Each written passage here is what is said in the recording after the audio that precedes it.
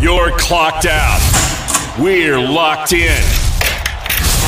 You're listening to Crunch Time with Miguez and Mesh here on The Game. 103.7 Lafayette and 104.1 Lake Charles, Southwest Louisiana's sports station. Welcome to Crunch Time with Miguez and Mesh right here on The Game. 103.7 Lafayette, 104.1 Lake Charles. It's Southwest Louisiana's sports station, and it's your home for the LSU Tigers and Houston Astros. What's up? Matt Miguez here, back in the studio once again. And this time it'll be for a while. Glad to not be on the road so much anymore. However, had a great time at Sunbelt Media Days as well as SEC Media Days the week before. But man, there's just something about being back home. Got a big show today for you on your Thursday. Going to talk a lot of college football. Going to do a final recap of Sunbelt Media Days. We will also talk some G5 football with my guy, Matt Sprouse of the Group of Five Guys podcast. We'll talk realignment and how it affects G5. We'll talk about the Cajuns. We'll talk about the Sunbelt and a little bit more. And then at 5:30, Mark Willoughby, the play-by-play radio voice of the Southeastern Lions football program, will join me to do a preview of the Lions, as that is the Cajuns' first opponent of the year on September 3rd. We will also talk some LSU Tigers, some Houston Astros, and apparently there's something big happening in New Orleans. We'll get to that too. The Game hotline 706-0111, and here in Acadiana, you can watch us on the simulcast, Stadium 32.3 and Channel 133 on LUS Fiber. Producer extraordinaire and the co-host with the most, Mr. James Mesh, pushing all the buttons, trying to come up with a poll question of the day. James, what's up, buddy? What's up, Matt? You getting anywhere? You got any ideas? Kind of struggling. Ooh, okay. We're off to a good start on this Thursday. So, Well, I'm trying to think of something that we haven't done before. And I don't want to keep going Saints. well, right. So, breaking news from Ian Rappaport. Bucks Pro Bowl center Ryan Jensen, who was carted off this morning, is feared to have suffered a serious knee injury. They're still working through the test, and the hopes is to know definitively within the next couple of days. That is not the news that Tom Brady wanted to get in week 1 of training camp. That's not great. That is not ideal if you are Tom Brady and the Tampa Bay Buccaneers. So we'll keep an update on that. We've got a couple other top stories to get to, but man, I'm going to start with Kyler Murray. We haven't had the chance to talk about it over the last couple of days because I've been so locked in with Sunbelt Media Days. So, in case you haven't seen it, Kyler Murray signed a new 5-year, $230.5 million contract. $46.1 million a year. That's fine. You know, that's the quarterback market. He's one of the top quarterbacks in the league. That's fine, right? It's not the money that I have a gripe with. The problem here is if you read the fine print of the contract, well, you really didn't have to because it exploded around social media. There is a clause in his contract labeled independent study. Well, you might read that and go, what does independent study even mean? It means that each week of the season, Kyler Murray has to sit and watch 4 hours of film in addition to what's mandated with the team. So does his regular weekly team film studies and then goes to another 4 hours. Why are they making him do that? Probably because he's been unprepared his entire career. Which is scary, right? Because if you look at Kyler Murray, I'm not talking about him being short. I'm talking about him having God-given ability. I mean, the kid was drafted in the top 10 in the NFL draft and was drafted number 1 overall in the MLB draft. Freaky ability. And, talent can bring you a long way, and it has brought Kyler Murray a long way because throughout his entire rookie deal, it appears that he got away on talent alone. However, now the entire NFL has seen him play at least once. And everybody's got 4 years of tape on him. They figured him out. So if you don't watch tape and find loopholes and find gaps in your opponent that you can exploit, you're going to get eaten alive. And Kyler Murray, as we all know, not a very big dude. It won't take much to eat him alive. So, James, I'll bring you in here. There's got to be a reason that the Cardinals felt necessary to put this in the contract.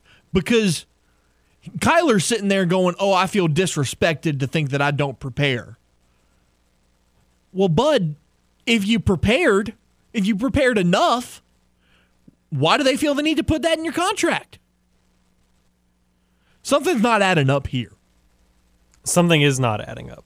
The thing that makes me wonder is maybe he is preparing, but he's doing it his own unique way, but so far it just hasn't worked. Or just maybe they took it a certain way like how most of the media did and online when he made the comments. Because when you look back at the comments, it's not as bad as people make it out to be. But to kind of hear it, it's like you're not constantly in the film room? Well, you see, watching film? Here's the other thing. He's a quarterback. Like, you need to do that to be able to read the defenses. You have gym rats. Quarterbacks are film rats. You need to be a film rat if you want to be successful. And if you're not in there a bunch, you're not gonna be prepared, and you're gonna look like what you looked like in the wild card round against the Rams. I listened to an interview on a podcast or a conversation on a podcast, and they were talking about this Kyler Murray scenario. And one of the guys in the conversation played quarterback in college. And he said, look, man, I didn't make it to the NFL, but even in college, 4 hours a week? He said, dude, I had 4 hours of film watched before breakfast. I was going to say, 4 hours, it sounds like a lot, but if you're breaking it down an hour a day, I mean, yeah, he said you hope your QB's out there 2 hours, right, 3 hours a day. Right. So just 4 in a week, that's very little. He said, I had 4 hours of film watched before breakfast on Tuesday morning. Like, that's nothing. And again, Kyler can paint it to say, oh, well, that's disrespectful that I don't prepare. I'm not saying you don't prepare. You don't prepare enough. As a quarterback, you can't prepare enough. You have to know every move that defense is going to make before they make it. When you drop back in the pocket, you have to know, okay, that edge rusher is either going to do a swim move, or he's going to bull rush around the edge or whatever. You got to know what he's doing before he does it, because you have to know how to beat it. So if the Arizona Cardinals organization, Steve Keim is a great general manager, if he felt necessary to put that clause in the contract, you done messed up, Kyler. You're not preparing enough. And as a general manager, if I think that my stud quarterback isn't preparing enough, I don't know that I'm signing him to a 5-year deal for $230 million. Here's another interesting take on contract clauses, James. A detail has just been released about Zion Williamson's contract. He has to keep a certain weight. Zion's got to stay under 295 to stay within the terms of his contract. That's another problem that I see. I'm almost wondering if GMs are being heavily influenced by people making comments about their players and how they've either looked or how they've answered certain questions or just approached themselves. And then, I'll wrap up the Kyler Murray thing. Again, you can't prepare enough. Look at Johnny Manziel. Johnny Manziel was a guy that didn't watch film in college. He's openly admitted that. He didn't watch film. Of course not. That would take away from his party. But his talent got him through college football. Won him a Heisman. Kyler won a Heisman too. All of it. What happened to Johnny when he got to the NFL? He got paid. He partied a little too hard. And the most important part of this is that he wasn't prepared on the field and got beat. Bad. A lot. And now where is he?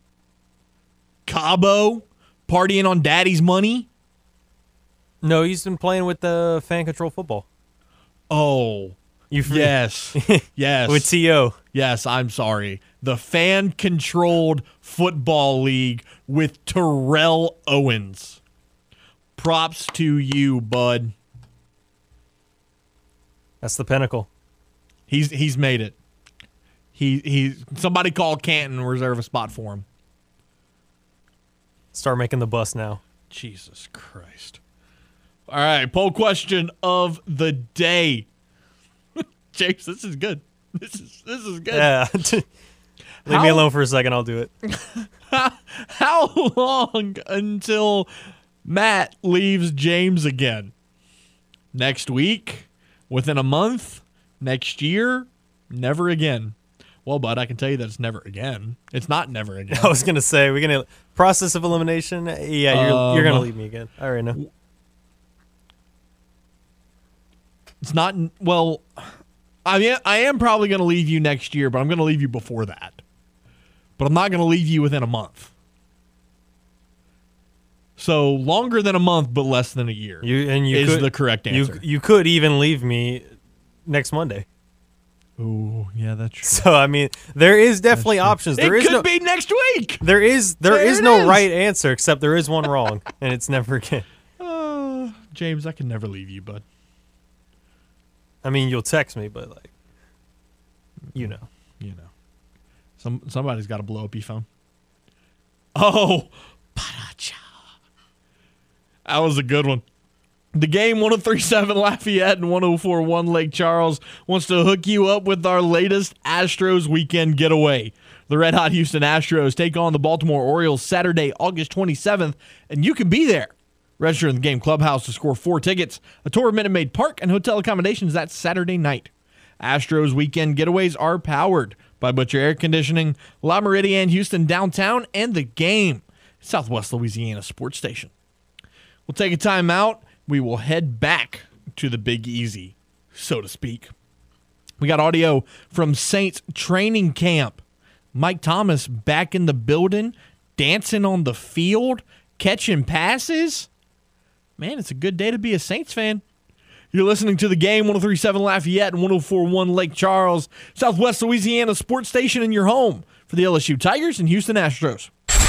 Got something to say to Miguez and Mesh? Hell yeah! It's easy. Just call the hotline by dialing 337-706-0111. Now, back to more Crunch Time with Miguez and Mesh here on The Game. 103.7 Lafayette and 104.1 Lake Charles, Southwest Louisiana's sports station. Welcome back. Crunch Time with Miguez and Mesh right here on The Game. 103.7 Lafayette, 104.1 Lake Charles, Southwest Louisiana Sports Station. Your home for the LSU Tigers and Houston Astros. Matt Miguez, James Mesh, 20 minutes after 4 o'clock here on your Thursday. The Saints back in full swing at training camp since Tuesday. Michael Thomas back on the field off of the physically unable to perform list. Dancing on the field, catching passes, hanging out with his new teammates.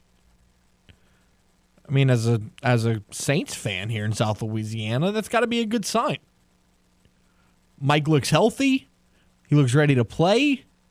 And for kind of silence the doubts that, he's happy to be in New Orleans. which for a while people were kind of worried that he wasn't. But the main thing that Mike said today, or yesterday, rather, is that he's blessed to be back. I'm kind of lost for words. I didn't want to come up here and get emotional or anything, but it was a blessing to definitely be back out there with the guys, being able to put my hand in the plow and just be out there to perfect my craft and compete and encourage guys and get ready to help DA win some games. Mike also went on to talk about how far he is from where he wants to be physically. Oh, I'm always trying to get better. Even before I got injured, I felt like I was far away from being the player I am. And now here it's just day to day, taking coaching, listening to coaching, making every rep count, and just staying disciplined in my approach, taking care of my body so I can be out there and honestly just competing at a high level. Michael Thomas also went on to discuss his relationship with Chris Olave because, the Saints were really the NFL version of Ohio State. Mike Thomas, Chris Olave, Marshawn Lattimore, Pete Werner. At one point, Ted Ginn. At one point, Malcolm Jenkins. Yeah. I think the tight end, what's his name? The other one? Not Taysom, not Adam, not Jawan. Nick Vannett. He went to Ohio State? He's also Ohio State. Wow, Jesus. So literally the NFL version of Ohio State. Anyways, here's Michael Thomas on his relationship with Chris Olave. I'm very excited. It's a blessing to have a guy like Chris Olave. Chris, I've known Chris before he got here, and it's like to have the opportunity to have a guy like that, to train with him, to kind of see him before the draft even came a year. We trained together. It's an honor. I know the culture he came from. I know the environment he came from. I know the guys that coached him. And just coming from that winning culture at Ohio State and that brotherhood and bringing another guy here like that, I know he's going to compete. So I'm blessed to have a guy like that and to play with him. It's an honor. Switch sides to defense. Cameron Jordan returns for year 11 in the Saints program. One of the leaders of this defense. Going to be a Saints Hall of Famer, might be a Pro Football Hall of Famer. Cam was asked, this Saints defense is legendary in its own right, but fans can't help but compare it to the Dome Patrol. I'm not here to knock or put anything. I think they were amazing as a defense, but we're trying to be amazing as a team. We're chasing the prize here. The prize is to win a Super Bowl. I'll leave the fanfare to call it Dome Patrol 2.3, 17.0. We are worried about being the best Amari Davis, being the best Cameron Jordan, being the best Marcus Davenport, being the best Marshawn Lattimore, being the best defense we can be.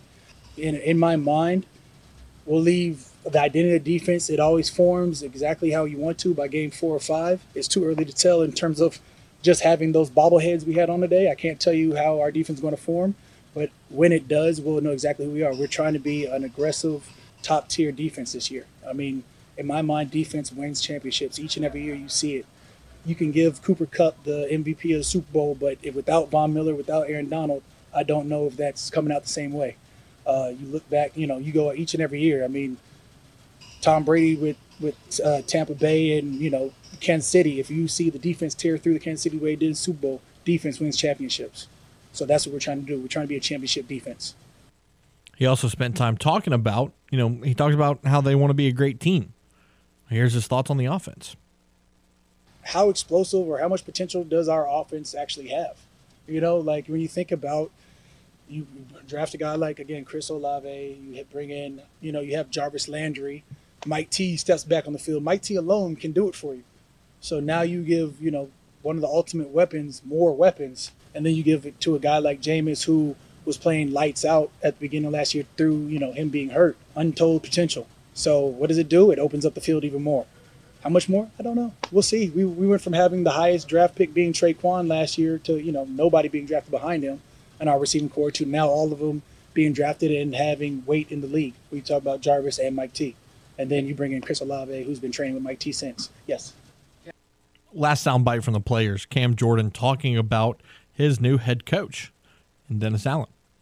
DA, I know, I'd like to say, I know trust as a defensive coordinator, so I feel like I can come up and talk to him if I have any qualms, and I hate that. with Sean, he was the offensive guy, so the only time I wanted to see him was like at a basketball game. You know, like I don't really want to see him because if I have to see him during practice, it's because the defense is messed up. We're seeing him during the game, it's because the defense is really messed up. You know, with DA, I know we're going to be there every down. Like it's in my mind, we're a defense first team, which I love, and at the same time, I don't know if I'm used to it. I've never had a defensive minded head coach before, so I think that it's going to be great for us because again, we're going to get better as a defense, and we know we have the tools to be great on offense already. So if we can become better on defense, how much more can we go? All right, let's go to Dennis Allen now, head coach of the New Orleans Saints. And he spent some time talking about the new mantra of this football team. Yeah, we're going to be tough. We're going to be smart. We're going to be highly competitive. We're going to compete our tail off in everything that we do, and that's really been our mantra about how we've played defense around here since 2017, really. And I think we've seen some of the fruits of that labor, and that can be carried over to, our whole football team. And so, it's not some, fancy cliche or anything like that, but that's what wins in our league. He also talked about Jameis growing as a player, knowing that there's no competition. Well, I would never use the term not worried about making mistakes, right? I do feel like he's a little bit more secure in his position, and I think that's a comfortable feeling to have. But look, we still know this is a production-based business, so we all know that we got to go out and perform, and certainly Jameis understands that. But yeah, I would certainly think that knowing that going in, gives you a little bit of security and a little bit of confidence going in. If you want to score a new Apple Watch, all you got to do is send a simple text. That's right, the game 1037 Lafayette, 1041 Lake Charles wants to hook you up with a brand new Apple Watch. Join our brand new text club by texting GAME to 337-283-8100, GAME to 337-283-8100. Once you join, you'll be eligible to win that Apple Watch, plus tons of chances to score other great prizes. Try Astros tickets, concert tickets, much more. It's the Game's Text Club. Find out more at 1037thegame.com and 1041thegame.com. We'll take a time out. Matt Sprouse of the Group of Five Guys podcast will join us on the other side. College football is getting closer and closer by the minute. You're listening to the Game, 1037 Lafayette, 1041 Lake Charles. It's Southwest Louisiana sports station and your home for the LSU Tigers and Houston Astros. The Game, 1037 Lafayette and 1041 Lake Charles wants to hook you up with our latest Astros weekend getaway. The red-hot Houston Astros take on the Baltimore Orioles Saturday, August 27th, and you can be there. Register in the Game Clubhouse to score 4 tickets, a tour of Minute Maid Park, and hotel accommodations that Saturday night. Astros Weekend Getaways, powered by Butcher AC, La Meridian, Houston downtown, and The Game, Southwest Louisiana's sports station. We love talking about sports. Yeah. You love listening to sports. Yep. Sounds like we were meant to be together, or at least friends with benefits. Aren't you glad you found us? Yep. Mm-hmm. Back to more of The Game. 1037 Lafayette and 1041 Lake Charles, Southwest Louisiana's sports station. Welcome back into Crunch Time with me, guys, and Mesh, right here on the Game, 1037 Lafayette, 1041 Lake Charles, Southwest Louisiana sports station, and your home for the LSU Tigers and Houston Astros. Matt Miguez, James Mesh, 35 minutes after 4 o'clock, and it is time to talk some Group of Five college football. Matt Sprouse, co-host of the Group of Five Guys podcast, joins us. Matt, what's going on, man? How are you? All right. Seems like we're having some technical difficulties, and we don't have Matt. We'll try to get him back.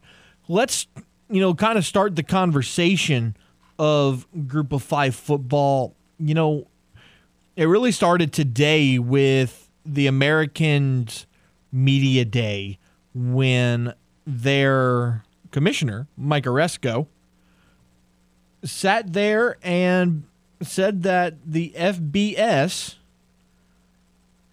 needed to break away from the NCAA.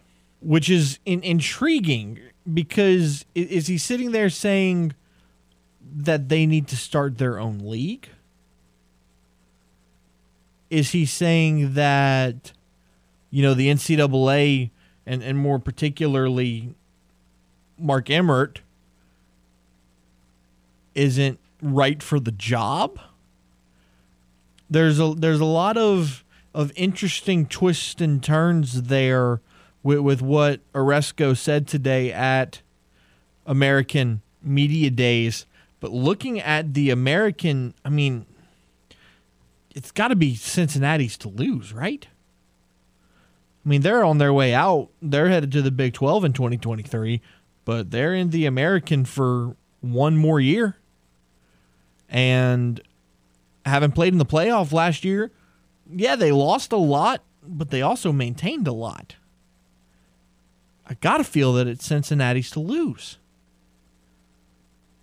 All right, I think we might have Matt Sprouse back of Group of Five Guys podcast. Matt, what's up? What's happening? Oh, man, good to hear from you. So, let's kind of start with what I was talking about just a second ago. American Athletic Conference Commissioner Mike Aresco says that FBS football should break away from the NCAA. What do you make of that? It just depends on how they want to do it. I think from my perspective, and I think most fans' perspective is, look, as long as I can watch college football as we know it on Saturdays, I personally don't care what the league is or what the organization is that's running it. Now, I think the fear for the traditionalist is if you break away from the NCAA, kind of gets rid of the amateur tag, and then we're already starting to see that anyways, but I think that may ruin some of the, the tradition and the allure, I guess, of college football. So, man, I got to ask you before we dive deeper into this conversation. You have been a traveling man as of late. You went to rolling. You went to Texas. You went to Florida. You went to Northern Illinois. Talk about your trips, checking out different facilities, and what were your thoughts? Yeah, so that's our whole deal with Group of Five Guys is we're trying to highlight these schools that the mainstream sports media is not going to. So, right now we're five best friends that all went to a Group of Five school. So we get the fight, we get the struggle, but right now we all work full-time careers. So any chance we get to parlay a work trip or a family trip and can parlay that into a trip to a Group of Five school, we're going to make it happen. So, for me, yeah, I went to see my family in South Florida. So I've checked out Florida Atlantic, Florida International. I got up to see my wife's family in the Chicago area. So I slid over to NIU. Me and a couple of buddies just planned a trip, 2 weeks ago, out to Texas, caught Texas State, UTSA. So we've been rolling, man. It's nothing but fun. And, you asked me what my thoughts have been. It's clear the schools that have made an effort to invest in football. And it's pretty clear which schools have not. And you can kind of see there's every couple years when the top schools will make facility upgrades, and you can see which Group of Five schools are right in line with those. And then you can see which ones, had a nice upgrade maybe 5 to 8 years ago, but in today's world, that's not enough. You've got to continuously upgrade. And so, you're in Louisiana. So, I talk the Sun Belt for the most part. Every Sun Belt school that we've gone to is pretty top notch. Texas State, for example, now they've got their equipment. They're not all the way in their new buildings yet, so it's a little bit tough to judge. But you can just tell the difference between schools that have made a concerted effort, to invest in football and let football be the I tweeted earlier, the flagship brand for the school. Yeah, no question about it. You saw the facilities here at Louisiana when you came down for the Sun Belt Championship game back in December. Yep. Let's start with the Sun Belt. Everybody in college football that pays attention to the group of five is sitting here saying that the Sun Belt East is the best division in G5 college football. Do you agree? I think top to bottom, it's going to be the most competitive for sure. I mean, you look at the addition of a Marshall. We don't even know what James Madison's going to be yet. I mean, you already, you look at last year, for example, where, you guys in Louisiana were pretty much clear-cut favorite all the way through. But you look at App State's App State, they're going to be good. They're always going to be good. You add Marshall, who is a traditional group of five powerhouse. And then what Coastal has built in the last couple of years, it looks like they're going to be here to stay. I mean, it's the real deal. I mean, but I'll tell you this, Matt, the Sun Belt West is on the rise, and I would not be ready. I know I'm in hostile territory, but I would not be ready to hand it to the Cajuns just yet. Oh, I agree with you 100%. Everybody's saying that the Cajuns are the favorites, and I mean, I cover the Cajuns on a daily basis. I don't see it.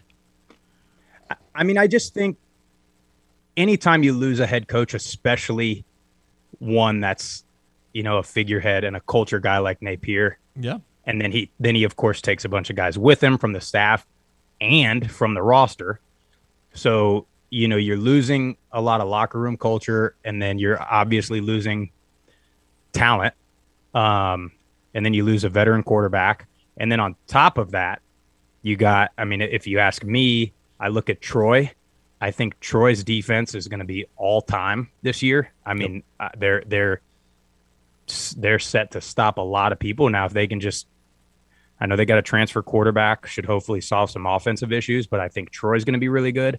And I'm going to tell you this, I'm going to probably take some heat for it, but we spent a couple days in San Marcos with Texas State, and yeah, we didn't see them in pads. We didn't see them on the field necessarily, but you look at those guys, and there's just you can walk into a locker room or a football building and you can feel a sense of confidence and energy, and they have it there. And they've got, I mean, they flipped that roster upside down. It was 2 or 3 years ago when everybody was making fun of Coach Spavital there for not signing any high school kids. But now they got these JUCO kids. They've got a bunch of transfers on the O-line from FC. They got FCS All-American guys. They got all conference guys from around the group of five. They got guys that have played a lot of snaps in the quote-unquote Power Five. And from hanging around the guys, it seems like they've bonded off the field, which goes a long way on the field. So I think they're going to be pretty darn good. I mean, it's up for grabs in the West, man. Yeah, Matt Sprouse of Group of Five guys joining us here on Crunch Time with Miguez and Mesh. Yeah, yesterday at Sunbelt Media Days, I actually interviewed Jake Spavital, and I kind of got the same vibe. They have a sense of confidence about their program that they haven't met the standard of Texas State football, or what they want the standard to be, but that steady improvement that they've had year in and year out. And then you bring in Lane Hatcher, who just really couldn't quite fit in at Arkansas State, but he comes from Nick Saban's tree. I mean, there's no question as to what Jake Spavital is going to be able to do with this offense. Yeah, and with Lane Hatcher, I mean, I know all the talk's going to be about Grayson McCall at quarterback. A little bit of talk about Chase Bryce at App. The kid at Georgia State, Granger, I think is a really good player. But, I mean, here's the deal, man. Lane Hatcher was in the same quarterback room as Jalen Hurts, Tua, and Mac Jones at Alabama for a year. So, he's been around some great players. He's been around, a lot of coaches. But and they were out. So I'll tell you this. They were out on a Saturday morning when we were there to visit. They just had all the skill guys just voluntarily, players throwing and catching, running routes. Again, I know it's in shorts, but that dude can sling that thing, man. And he's definitely in the top 3 or 4 quarterbacks in the conference, but I think he can give McCall and Bryce a run for their money. How good do you think James Madison can be in the Sun Belt Conference? I think it's hard to tell, and they've got a really interesting week 1 game against, of course, my alma mater, Middle Tennessee, which is going to, I think, tell us a lot, because I don't know that Middle is a world beater, but they got players. They got some veteran guys, and they typically perform decent in the group of five. I think that James Madison, from a program standpoint, is ready to be the next App State or Georgia Southern that comes in and is right away competitive. We've not been out there to visit yet. Our other guy, Jesse, that does a group of five guys with us, has driven through the town and said the stadium is incredible. So they've definitely invested in football, and that's what it takes. I mean, I think they might struggle just a little bit from a depth standpoint in the first year or two. But after that, I think they're ready to roll. I think it'll be similar. I think them this year going in conference in the Sun Belt will be similar to, when a top Sun Belt or Mountain West team goes against one of the top SEC schools, right? First half, they're competitive, and then sort of the depth up front on the O-line and D-line starts to wear on them. I could see that happening this year. Conference USA, UAB, UTSA, Western Kentucky are your three big dogs, and then after that, it's pretty wide open. It's wide open. Yeah. What do you make of Conference USA? Yeah, I think UTSA has to be the clear favorite. I think UAB is right there. It'll be interesting to see if there's any kind of drop off with Bill Clark, hanging him up. I don't see how Western Kentucky can repeat what they did last year. I just think you lose not just a good quarterback, you lose an NCAA all-time quarterback along with his number one receiver and the offensive coordinator calling the plays. So I think that'll be tough. But again, the conference is wide open and you lose one of the favorites in Marshall. I think, believe it or not, I think Old Dominion, had they stayed, would have been sneaky good in the conference. Yep. But I think you got to look at UTSA. You got to look at UAB. I think that one that nobody's really talking about, I think North Texas is going to be a pretty good team. They rattled off 5 in a row to end the season last year. And their losses last year were close, non-conference to some tough teams, in-state type games. So I think they'll be up there. But, man, Conference USA, it's a conference that I'm real familiar with because I played in it. Middle Tennessee could rattle off. It's so wide open after UAB and UTSA, I think, that you could look up and somebody could be 5-0, 6-0. You look at like UTEP from a year ago. You're like, how in the heck is this team undefeated or 7-1 going in to play UTSA? And then you've got other teams in that conference that start 5-0, 6-0, and then they don't win another game. So it's wide open, but I think you got to give UTSA with the quarterback coming back so two of our guys, when we took our Texas trip, got to go to San Antonio and check out their building. And that's one, it's their facilities are on par, and UAB's too. So they're easily the top two facilities in that conference. And you've got the whole community bought in to what Coach Traylor's doing there. The Alamo Dome, we make fun of off-campus stadiums, professional stadiums with way too many seats. But, hey, if they're a 10-win team and that Alamo Dome is full, you're going to wish it was a 30,000-seat stadium because it's about to be loud and it's going to be really tough to play. I'll tell you, UTSA opening up versus Houston is a massive, massive game, and I think it sets the tone for the group of five for the rest of the year. Last question for you, Matt. Looking at the American, Cincinnati win one more title on the way out? Man, I don't think they do. I think Houston is ready to roll. I think it's going to come down. We actually did our American Conference preview. It aired last night with the group of five guys, and we had the Boneyard podcast from ECU come on and join us. And our consensus was Houston to win it. I think it comes down to Houston, Cincinnati, and then for whatever reason, UCF is I can't believe I'm going to say it. They're quietly sort of flying under the radar. Yeah. And they're going to be really, really, really good. But I think the consensus, Cincinnati, you're going to lose a veteran quarterback. You you got most everything else coming back on offense. You got I think all 5 starters on the O-line, so they'll be really good. Whoever wins that quarterback job is going to be protected. They'll have a good run game. But you lose, anytime you lose a guy like Sauce Gardner, you lose Kobe Bryant, you lose Myjai Sanders. You're losing all-American, NFL draft, all-conference players. It's going to be tough to replace. Now, I think they're good. I think they win 9-10 games, but I think Houston's ready to take that one. Matt Sprouse of the Group of 5 guys joining us here on Crunch Time with Miguez and Mesh. Matt, quickly before you run, man, tell our listeners where they can find Group of 5 guys. Yeah, 100%, man. We're on Twitter, Instagram, and TikTok. It's real simple. It's at Group of 5 guys. Our podcast airs on YouTube, Spotify, Apple Podcast, any podcast platform that you can think of. We're hit us up on there, man, because we're trying to plan out our schedule this fall to see where we're going to go. And Matt, you can vouch. When we come to town, we like to have a good time, and we are going to experience the full tailgate and game day experience. And we want to see every single Group of 5 game day in the country. And so we just need to know who we need to link up with, man. No doubt about it, Matt. Appreciate you, and I'll see you when you come down to Lafayette this year, my man. Matt, thanks, brother. There he goes, Matt Sprouse of the Group of 5 guys. We'll take one final timeout and wrap up hour number 1 on the other side. You're listening to The Game, 103.7 Lafayette, 104.1 Lake Charles, Southwest Louisiana Sports Station, your home for the LSU Tigers and Houston Astros. The Game Clubhouse, 103.7 thegame.com, 104.1thegame.com can help with your day-night blues. Once you become a member of our rewards club, you'll have the opportunity to win excellent prizes like a $150 gift certificate to Mr. Lester Steakhouse at Cypress Bayou, $50 gift certificate to Half Shell Oyster House, or a $25 gift certificate to Mabel's Kitchen.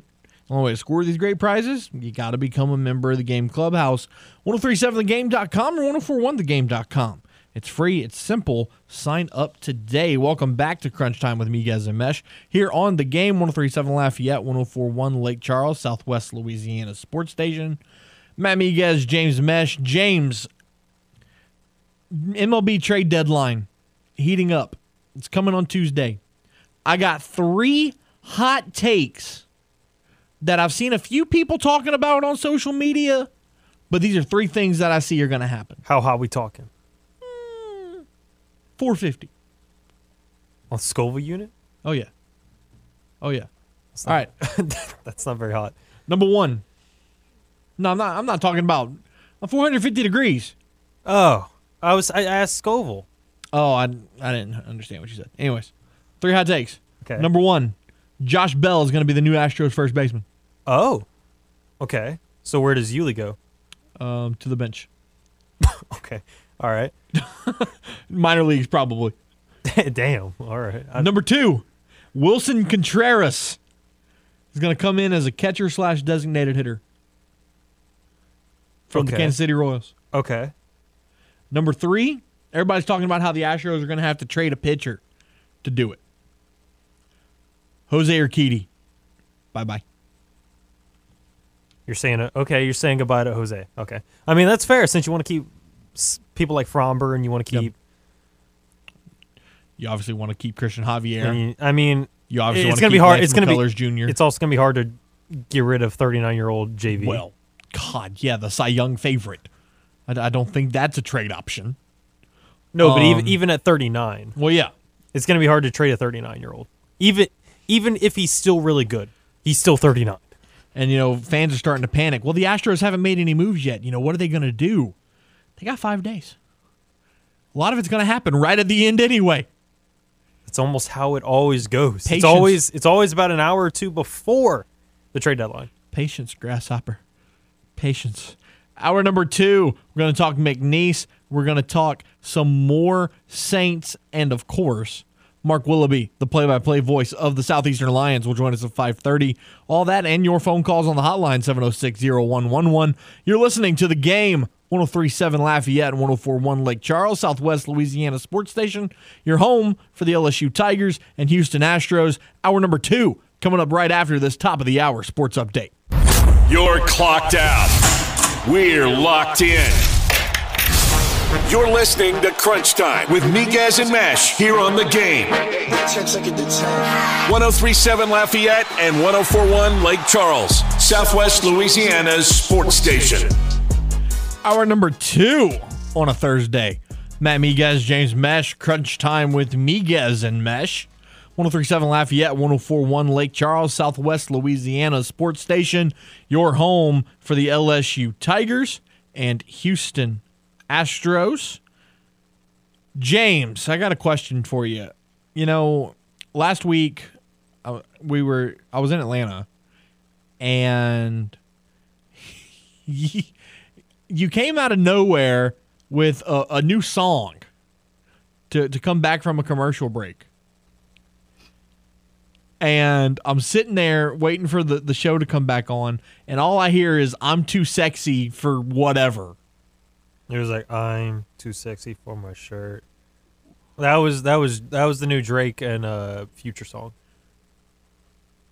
Dude, you caught me so off guard with that. And then it happened again at SBC Media Days. Yeah.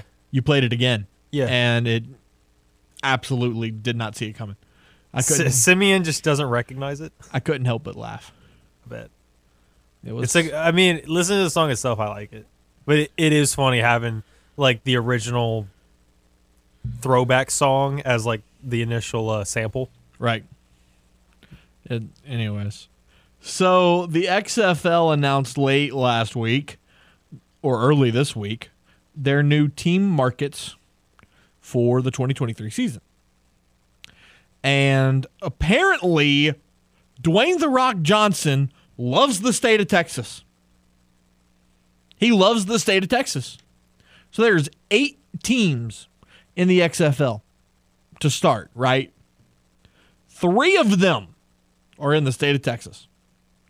You got Washington, D.C., St. Louis, Seattle, Las Vegas, Orlando, Houston, San Antonio, Arlington.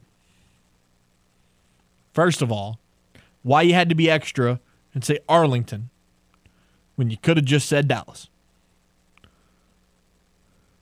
Or next it was going to be Irving, which technically the Cowboys could be the Irving Cowboys because that's where their stadium's located. Arlington. The Arlington... Let's try to predict what the mascots are going to be. Argonauts. I don't know. The Argonauts. The Houston... Rough Riders? They were the Roughnecks. When the XFL came back a couple years ago, they were the Roughnecks. The Lassos. The Lassos. The Houston Lassos. The San Antonio Conquistadors. There it is. There it is. Salsa. The Salsa. The singular team names are weird. Like the Thunder. The Thunder, the Stanford Cardinal. That one's still good. The Syracuse just a single Cardinal. The Syracuse Orange. The Orange what? Just orange. Like the fruit? We bleed the color. The color?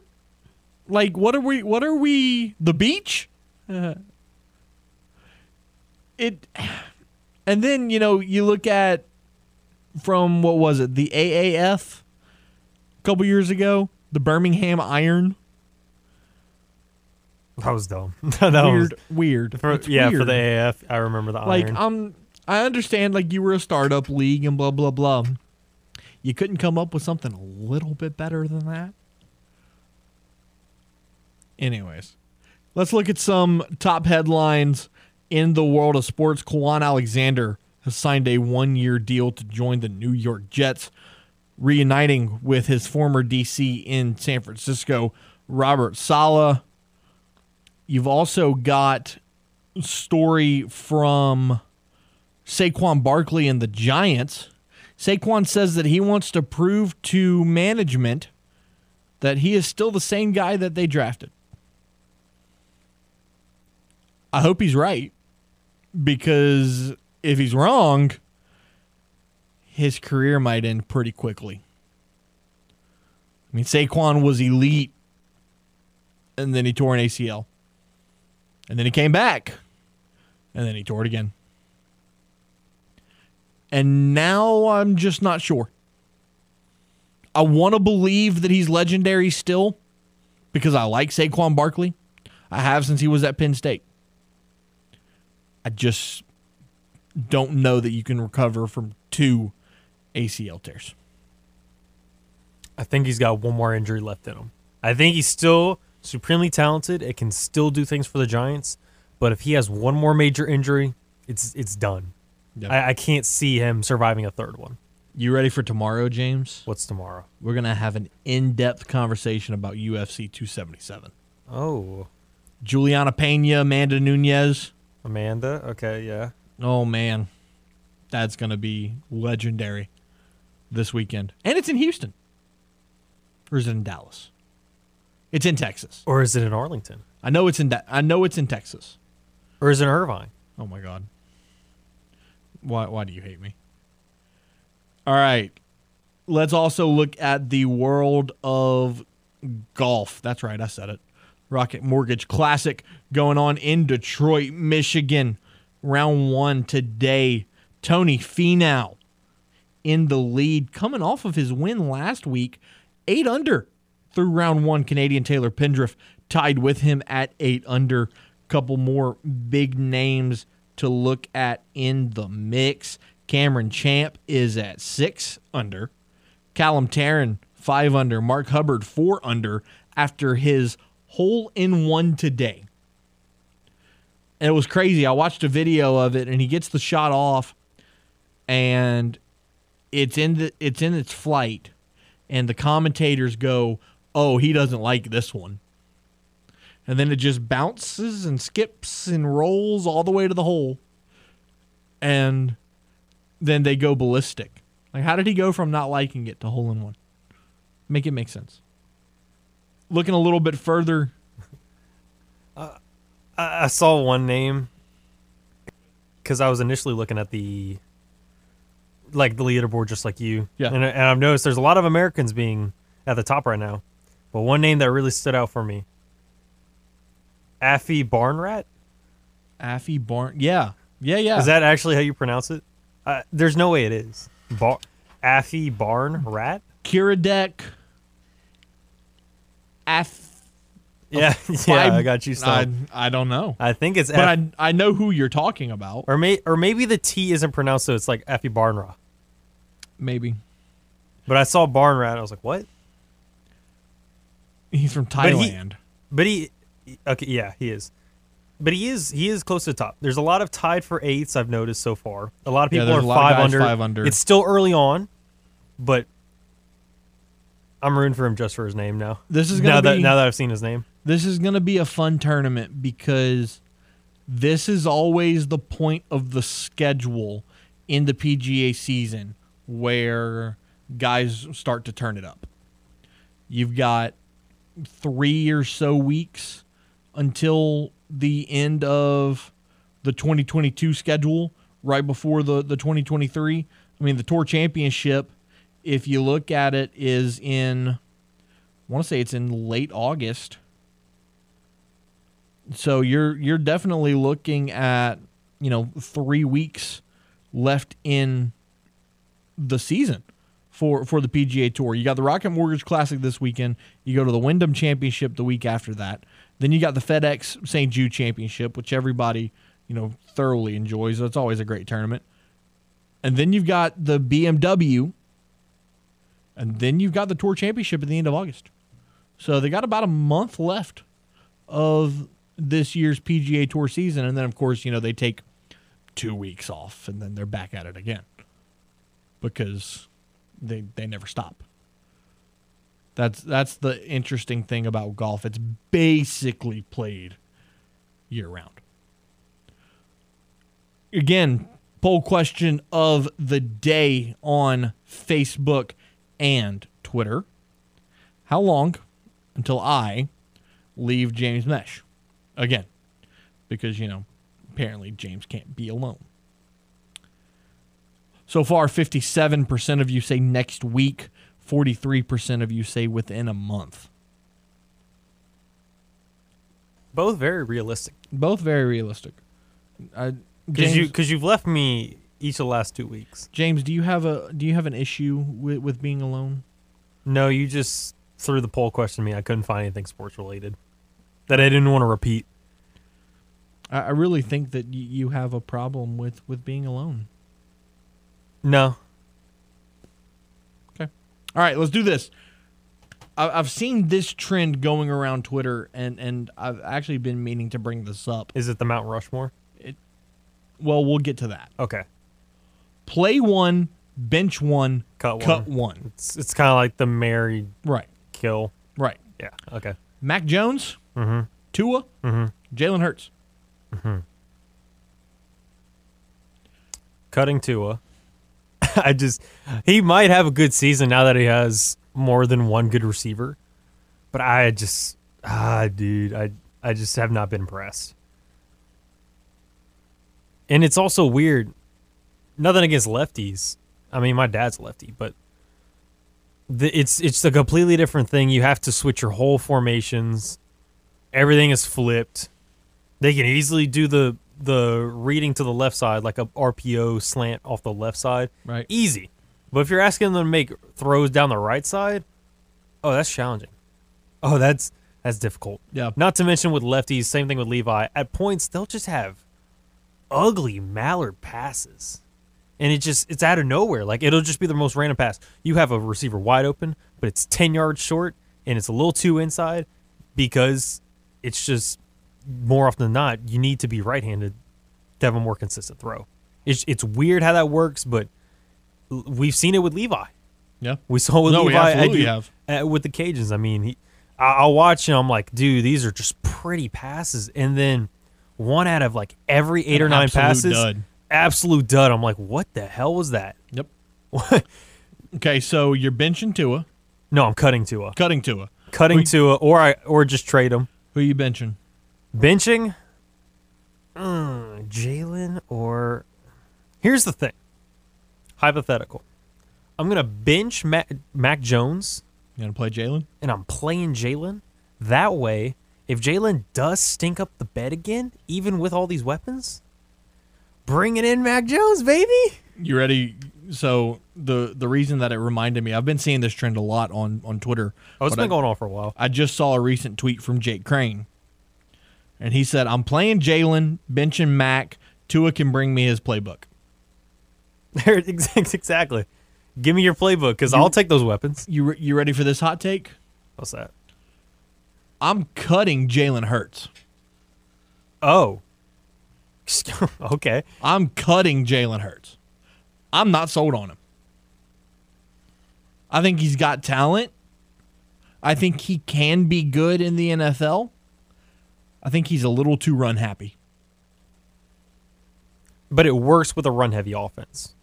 Because that's the main thing with Philly. Until he gets figured out. But if you've noticed with Jalen over the years, since he's been benched during that national championship game, each year it feels like he's gotten a little better. Did he get really exposed against LSU whenever he was at Oklahoma? Yeah. But other than that, it was a really good season at Oklahoma. First few starts in 2020 for him, you saw him and Miles Sanders each have 100 yards rushing.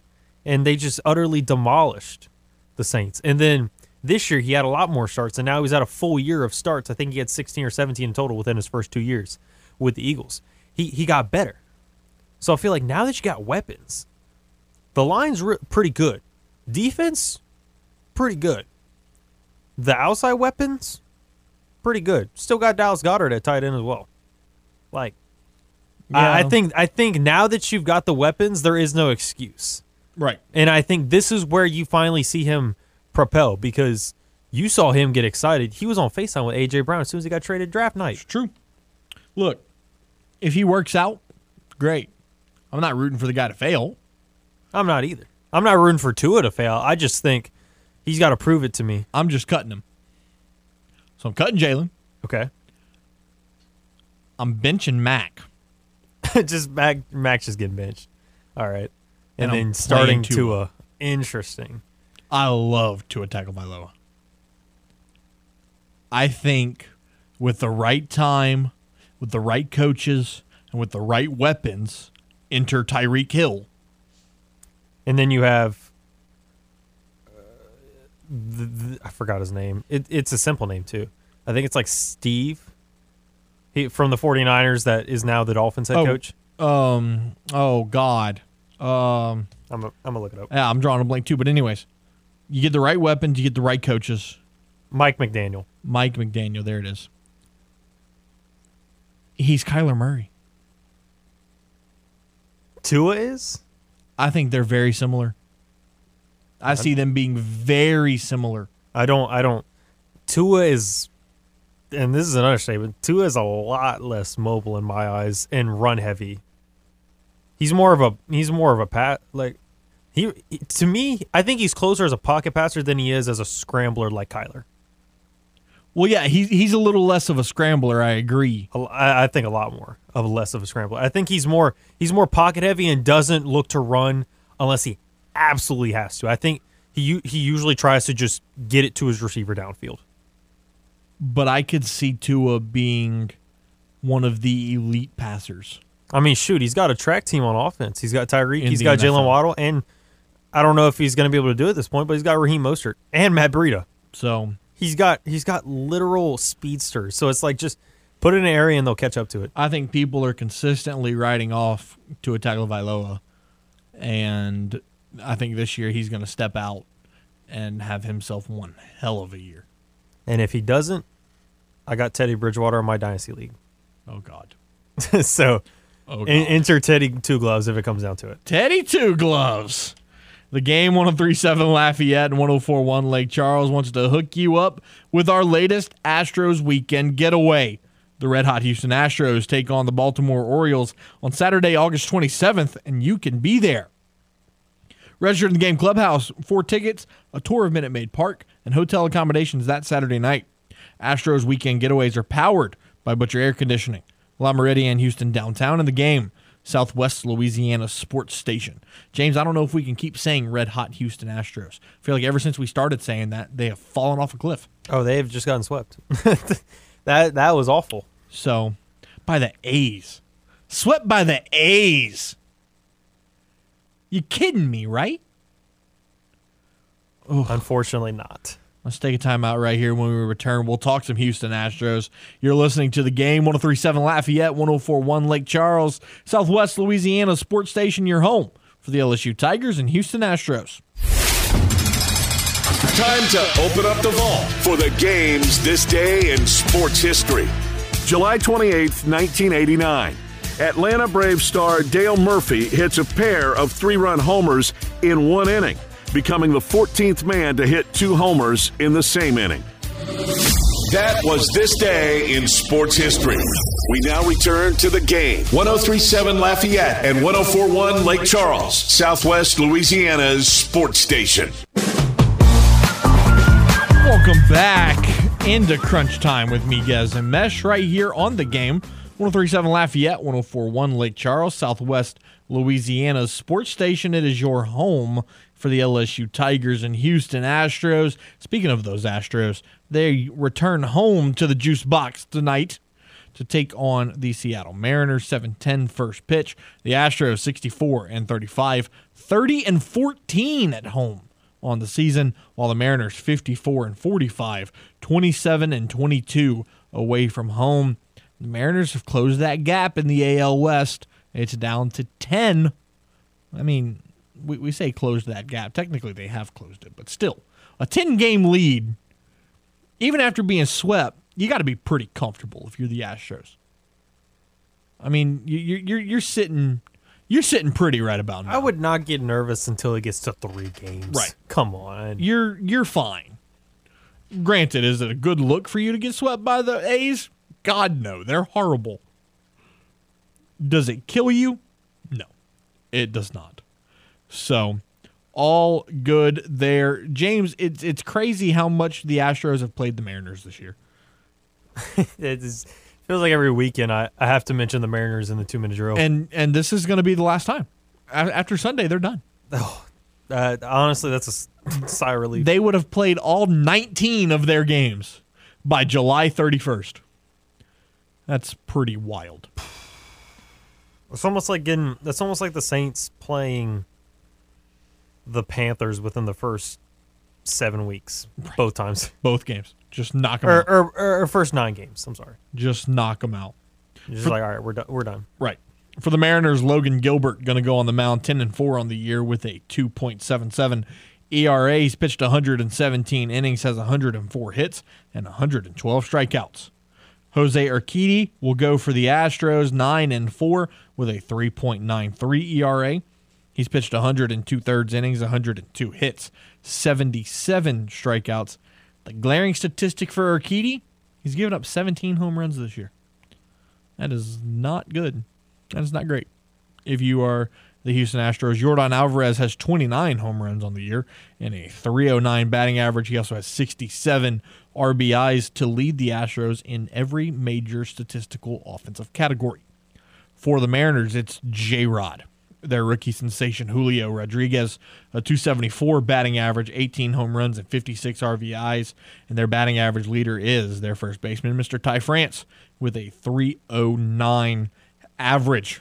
Looking at the Houston Astros injury report, Jake Odorizzi currently listed as day-to-day, and Lance McCullers Jr. is still on the 60-day IL, but he's getting closer and closer to that return. Could we see postseason LMJ? Maybe.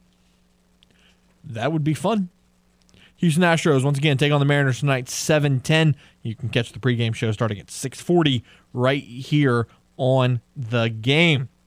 Also, at the game, we want to help you win an Apple Watch. And you know what? The only thing you have to do? Send a text. Text GAME 337-283-8100 to join our brand new text club. That's GAME to 337-283-8100. Once you join, you'll be eligible to win an Apple Watch, plus tons of chances to score other great prizes, like tickets to see those Houston Astros, and much more. It's the Game's Text Club. Find out more at 1037thegame.com and 1041thegame.com. Let's take a time out. When we return, Mark Willoughby, the play-by-play voice of the Southeastern Lions, will join us to preview the Cajuns' first opponent of the year in 2022. You're listening to The Game, 1037 Lafayette, 1041 Lake Charles, Southwest Louisiana Sports Station, your home for the LSU Tigers and Houston Astros. Sign up right now for the Game Rewards Club at 1037thegame.com so you can score tickets, gift certificates, and more. This is The Game, 1037 Lafayette and 1041 Lake Charles, Southwest Louisiana's sports station. Welcome back into Crunch Time with Miguez and Mesh right here on The Game, 1037 Lafayette, 1041 Lake Charles, Southwest Louisiana's sports station. It's your home for the LSU Tigers and Houston Astros. Matt Miguez, James Mesh.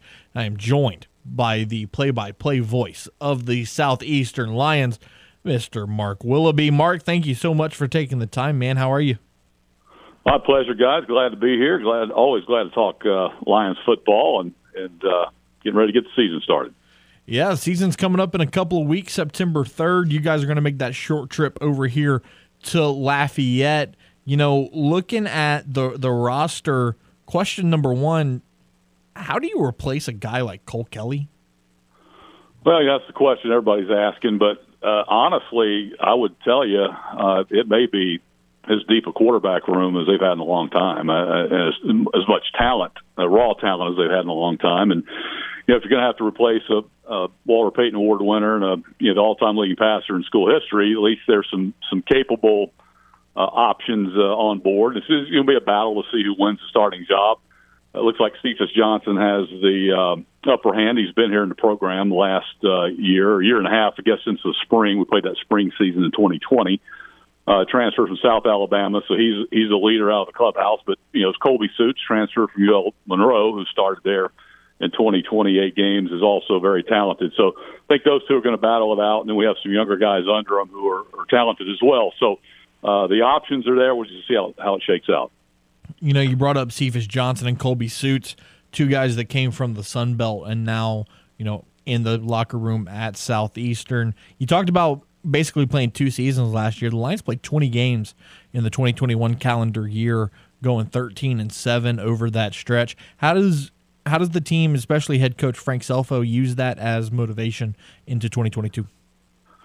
Well, I think, you know, there was a lot of carryover from the spring into last fall, because there was a quick turnaround. So I think that actually we had some health issues late in the season. I'm not sure how much of that played in the factor or how much it was bad luck, but it was a quick turnaround. So the retention was very good coming out of the spring season the last year. So really hit the ground running, especially offensively. Never really missed a beat. And, there's a lot of veterans coming back, a lot of guys that have played a lot of football. So, when you say you play 20 games in a calendar year, I mean, there are a lot of younger guys that have had to grow up. And they're probably, of course, you have the COVID year as well. So some guys are back that are have that extra year. So there's a lot of experience on this football team. Looking at the skill positions, I know you talked about the quarterback room a little bit, but touch on the running back group and the receiver group. Who stands out and who's going to step up this year? Well, probably the biggest boost this program got in the offseason was at the running back position because it, quite frankly, didn't have enough depth last year. Weren't able to run the football as much as we wanted to just because of lack of bodies and lack of experience. But, Teron Jones held his own. We had some injuries, but Jamon McClendon is a UCLA transfer, is finally healthy. Big physical kid that came here in 2020, but he was never healthy. And, of course, he got injured last year, midway through the year, and was really playing well. So he's back at full strength. But added Carlos Washington, who's a transfer out of New Hampshire, who was their starter, 3-year starter there. Really good player, really athletic. He's more of a dual-purpose guy and catch the ball in the backfield. He's 210 pounds, but more of a scat back runner who adds us a dimension there. You have Teron Jones back. And, of course, the true freshman out of Baton Rouge, Derek Graham, who's very explosive, a big, strong kid who we think's got a chance to come in and help. So that area has been improved. Of course, the wide receivers, it's a loaded group. It's deep. Of course, C.J. Turner comes back healthy finally, missed half the year last year, was our best receiver. It'll be our all-time career leading receiver when it's over. Is back, and, of course, Nick Kovacs is back. I'm just losing track here. Terrell Carter's back. So we got a lot of bodies, a lot of size, a lot of speed. So it's the skill group is really good. And then, in my opinion, the most important position on the field, the 5 guys up front. What can you tell us about the offensive line? Well, the offensive line, of course, have to replace 3 starters, but a lot of guys played, so it's kind of you have those kind of half starters, guys that mix and match. So even though we returned 2, we replaced them with 3, but felt like 2 of those guys rotated a lot, so they were kind of like starters. So really, it's like replacing 1. But it's a solid group, a veteran group led by Jalen Bell at left tackle. Also, John Allen at left guard. Those are rock solid players on the left side. And of course, Dom Serapiglia is going to take over at center. Played a lot of guard last year, backup center as well. And then Brendan Landclose to step in at right tackle. And then, of course, we got a starter at Northwestern State who transferred in, Logan Canady. So he started football games, so he'll step in. So it's an experienced group. We'll expect them to pick up where they left off last year. Mark Willoughby, the voice of the Lions, joining us here on Crunch Time with Miguez and Mesh. Talk to me about this Lions defense and how they plan to stop a pretty solid Cajuns offense.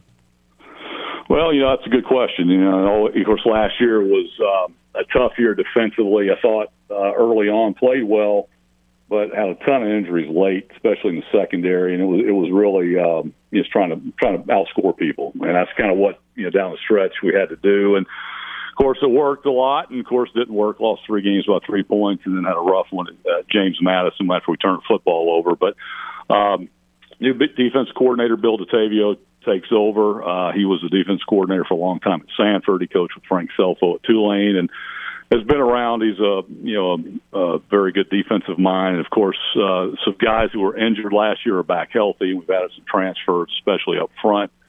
At defensive end, we feel like we'll add some punch to the pass rush. Got an all-conference player from the Southern Conference out of the Citadel, Anthony Britton. They'll step in at linebacker, had a great spring. And, of course, Zy Alexander is an All-American.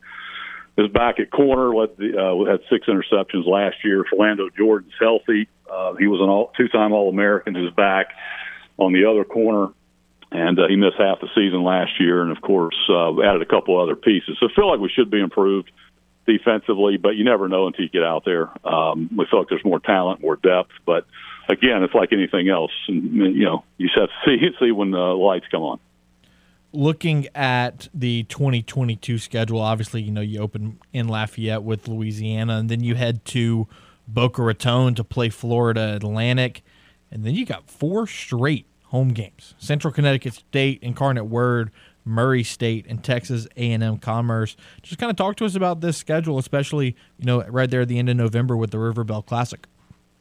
Well, it's a very challenging schedule. I know Frank Selfo, feels like it's the most challenging schedule since he's been here, and it probably is. Even though there's no P5, Power 5 team on the schedule, you play 2 FBS, which is unusual for most FCS programs, but that's kind of what he wants to do. He wants to build a program. He wants to play good teams and play them in non-conference. So we have 2 on the schedule, and they're both tough, and they'll be tough ball games. Central Connecticut, we played last year. Handled them pretty easily up there, but they were a conference champion coming back from the year before, so last year's probably an aberration for them. So they'll be improved. UIW beat Southeastern by 3 points on the road last year to win a conference title. They had moved to the WAC. Now they're coming back. They got a new head coach and a lot of new players, but a very good program. Murray State, solid out of the Ohio Valley. Texas Commerce, A&M Commerce is moving up from D2, but they won a national championship a couple of years ago. And, of course, Jacksonville State has moved up to FBS, but they're in transition, so they'll play an FCS season with extra scholarships, and they're always a power at the FCS level. So they'll be a tough task on the road. And, of course, our conference schedule is always tough. And, of course, McNeese, Northwestern State, Nicholls State, of course, the River Bell Classic you talked about is our biggest rival, and that's always a barn burner, no question. Looking at the stats from last season, Southeastern was able to score 45 points a game. Do you see the same kind of offensive production coming out of the Lions this year? I mean, it's hard to say you're going to duplicate 45 points. I mean, that's a great year by any standard. But I do think this is going to be a very good offense, and I think it's going to be a little bit different in terms of mode of transportation. I think we'll run the football a little bit more. We're still going to throw it a lot. That's the nature of Frank Selfo and Greg Stevens' offense. He likes to throw the football, but do feel like we got a chance to be more physical up front. We're deeper in the backfield, so I think you'll see more traditional runs. Of course, Cephas Johnson is a freak athlete. He's 6'5", 225, runs a 4.5, and he's a guy that he could line up at running back and run the football. He can line up at wide receiver and catch it. He's that talented offensively. I mean, as an athlete. But he can also throw it. So you may see him on the field at wide receiver, running back. I mean, in suits in the ball game. You'll see a lot of different packages, and you'll see 5 wide, 2 tights. I mean, it's a very diverse offense, and I don't see us missing much of a beat. But it's hard to say we're going to duplicate 45 points. I mean, that's especially with the schedule. Last question I've got for you, Mark. NIL and realignment has kind of been the name of college football here recently. Where do you stand on all of that, and how do you think it affects FCS football? Well, I think everybody hates it. I think especially at this level. But I will tell you, it really hasn't. It probably hasn't affected Southeastern as much as it has some other teams yet. I know it's going to probably. We've probably staved off losing a few guys. I know there were some Power 5 schools came after a few of our players this year, and thankfully they stayed. I think they believe in the culture, and I think they want to stay one more year at least. So we don't know what's going to happen after this year, but it is what it is, and there's nothing you can do about it. You just have to try to figure out a way to manage it. But I will say this: when there's so many players in the transfer portal, and from all classifications, you've got D2 guys moving up, you've got FCS players transferring out of programs, you've got a lot of Power 5 guys that are trying to get on the field at different places. So you have all types of different transfers, NAIA kids moving up. So there are a lot of hidden gems out there and not enough places to go. So we'll always find players. But you just hope you don't get on that revolving door where you're trying to replace key guys every other year. I mean, that's what makes it tough, and I think that's the thing that worries you the most. The NIL, of course, we don't have probably access to the big dollar NIL situations that other programs do, but you just make the best of it and try to move forward. Mark Willoughby, the voice of the Southeastern Lions. the Lions open up their season September 3rd here at Cajun Field against Louisiana. Mark, really appreciate you taking the time, and best of luck this season. Absolutely. Appreciate it, guys. Good luck, and we'll see you over there in a couple weeks. All right? Good deal. And there he goes, Mark Willoughby, the voice of the Southeastern Lions. That's going to be a tough week one for the Cajuns. I mean, Southeastern, we talked about it, 45 points a game last year. Yeah, they've got to replace Cole Kelly, who won the FCS National Player of the Year and left the school as the all-time leading passer. But you also got Cephas Johnson, like he said. You also have Colby Suits, who transferred in from ULM, started for them last year. This could be a interesting group at Southeastern Louisiana in good old Hammond, America. James, let's take a time out real quick because I'm seeing a thread of tweets about the Major League Football League, and we're going to have to talk about it. You're listening to The Game, 103.7 Lafayette, 104.1 Lake Charles, Southwest Louisiana sports station, and your home for the LSU Tigers and Houston Astros. Welcome back into Crunch Time with Miguez and Mesh right here on The Game, 103.7 Lafayette, 104.1 Lake Charles, Southwest Louisiana sports station, your home for the LSU Tigers and Houston Astros. Matt Miguez, James Mesh. Got about 6 minutes left, James. All right, so there's this new minor league football league. Another one. Called Major League Football. How ironic is that? A Major League Football, but it's minor league. Anyways, they're based out of Mobile, or they're playing in Mobile. So Notice how everything's like in Atlanta, Georgia. This is the tweet from a TV sports anchor in Mobile. Simone Eli? Yes. Major League Football, which began practice last week at Lad People Stadium and was set to begin games next month in Mobile, Alabama, has been shut down per a coach in the league. This stemming in part from unpaid hotel rooms reservations. So I'm going to stop right there. You started a football league which cost lots of money, but yet you had unpaid hotel rooms for your coaches and players? Okay, so there's problem number one. Let's keep reading. Today, after practice, coaches were in meetings at a team hotel when hotel officials knocked on the door and informed them to leave immediately. By the time coaches returned to their rooms, hotel officials were knocking on players' doors, informing them to get out. Hotel room cards were shut off for everybody involved in the MLFB. Hotel officials retrieved luggage for people in the organization if they were not already in their rooms prior to the cards being shut off. They wanted them out so quickly that they didn't even let the coaches go get their own stuff. They said, we'll get it for you. Don't worry about it.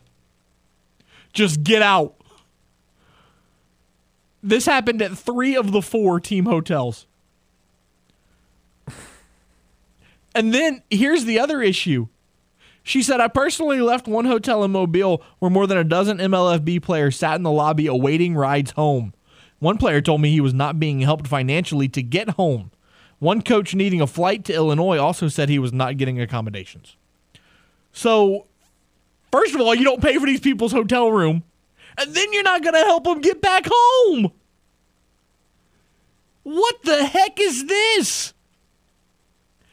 And then I spoke with a league official in the hotel lobby who told me that they were going to try to bring coaches and players back in 2 weeks when, quote, stockholder money was approved by the SEC to help fund the league. You didn't even have the funding. And you're putting people up in hotel rooms. What'd you think was going to happen? What are we doing? This is what not to do in the world of business, ladies and gentlemen. From either party. From the business owner or from the employee. It just gets funnier and funnier. Just the more you read it. Oh my God.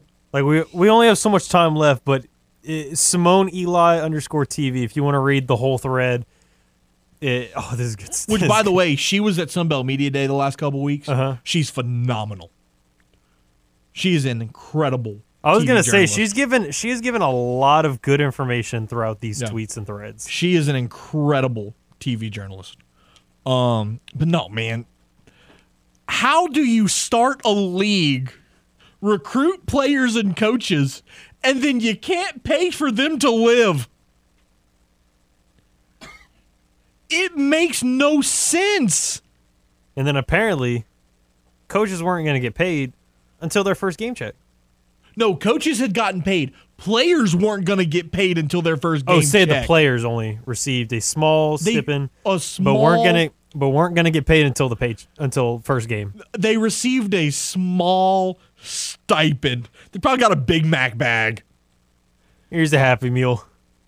You gotta be kidding me. That is the funniest yet most infuriating thing I've read today. Hot and spicy, but add the cheese. Oh my! They God. decided to get fancy.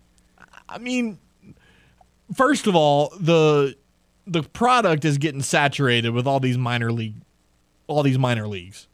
Like, all right, you got the XFL, you got the USFL. Enough. We don't need 5 more college footballs. Like, we're good. And then league official says that they plan on reimbursing them.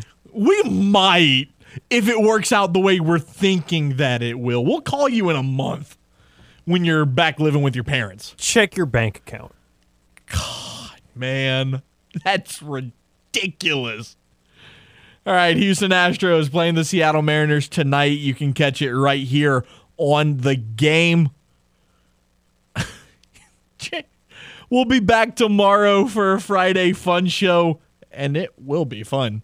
Crane & Company's Jake Crane joining us for the first ever edition of Jake's Takes.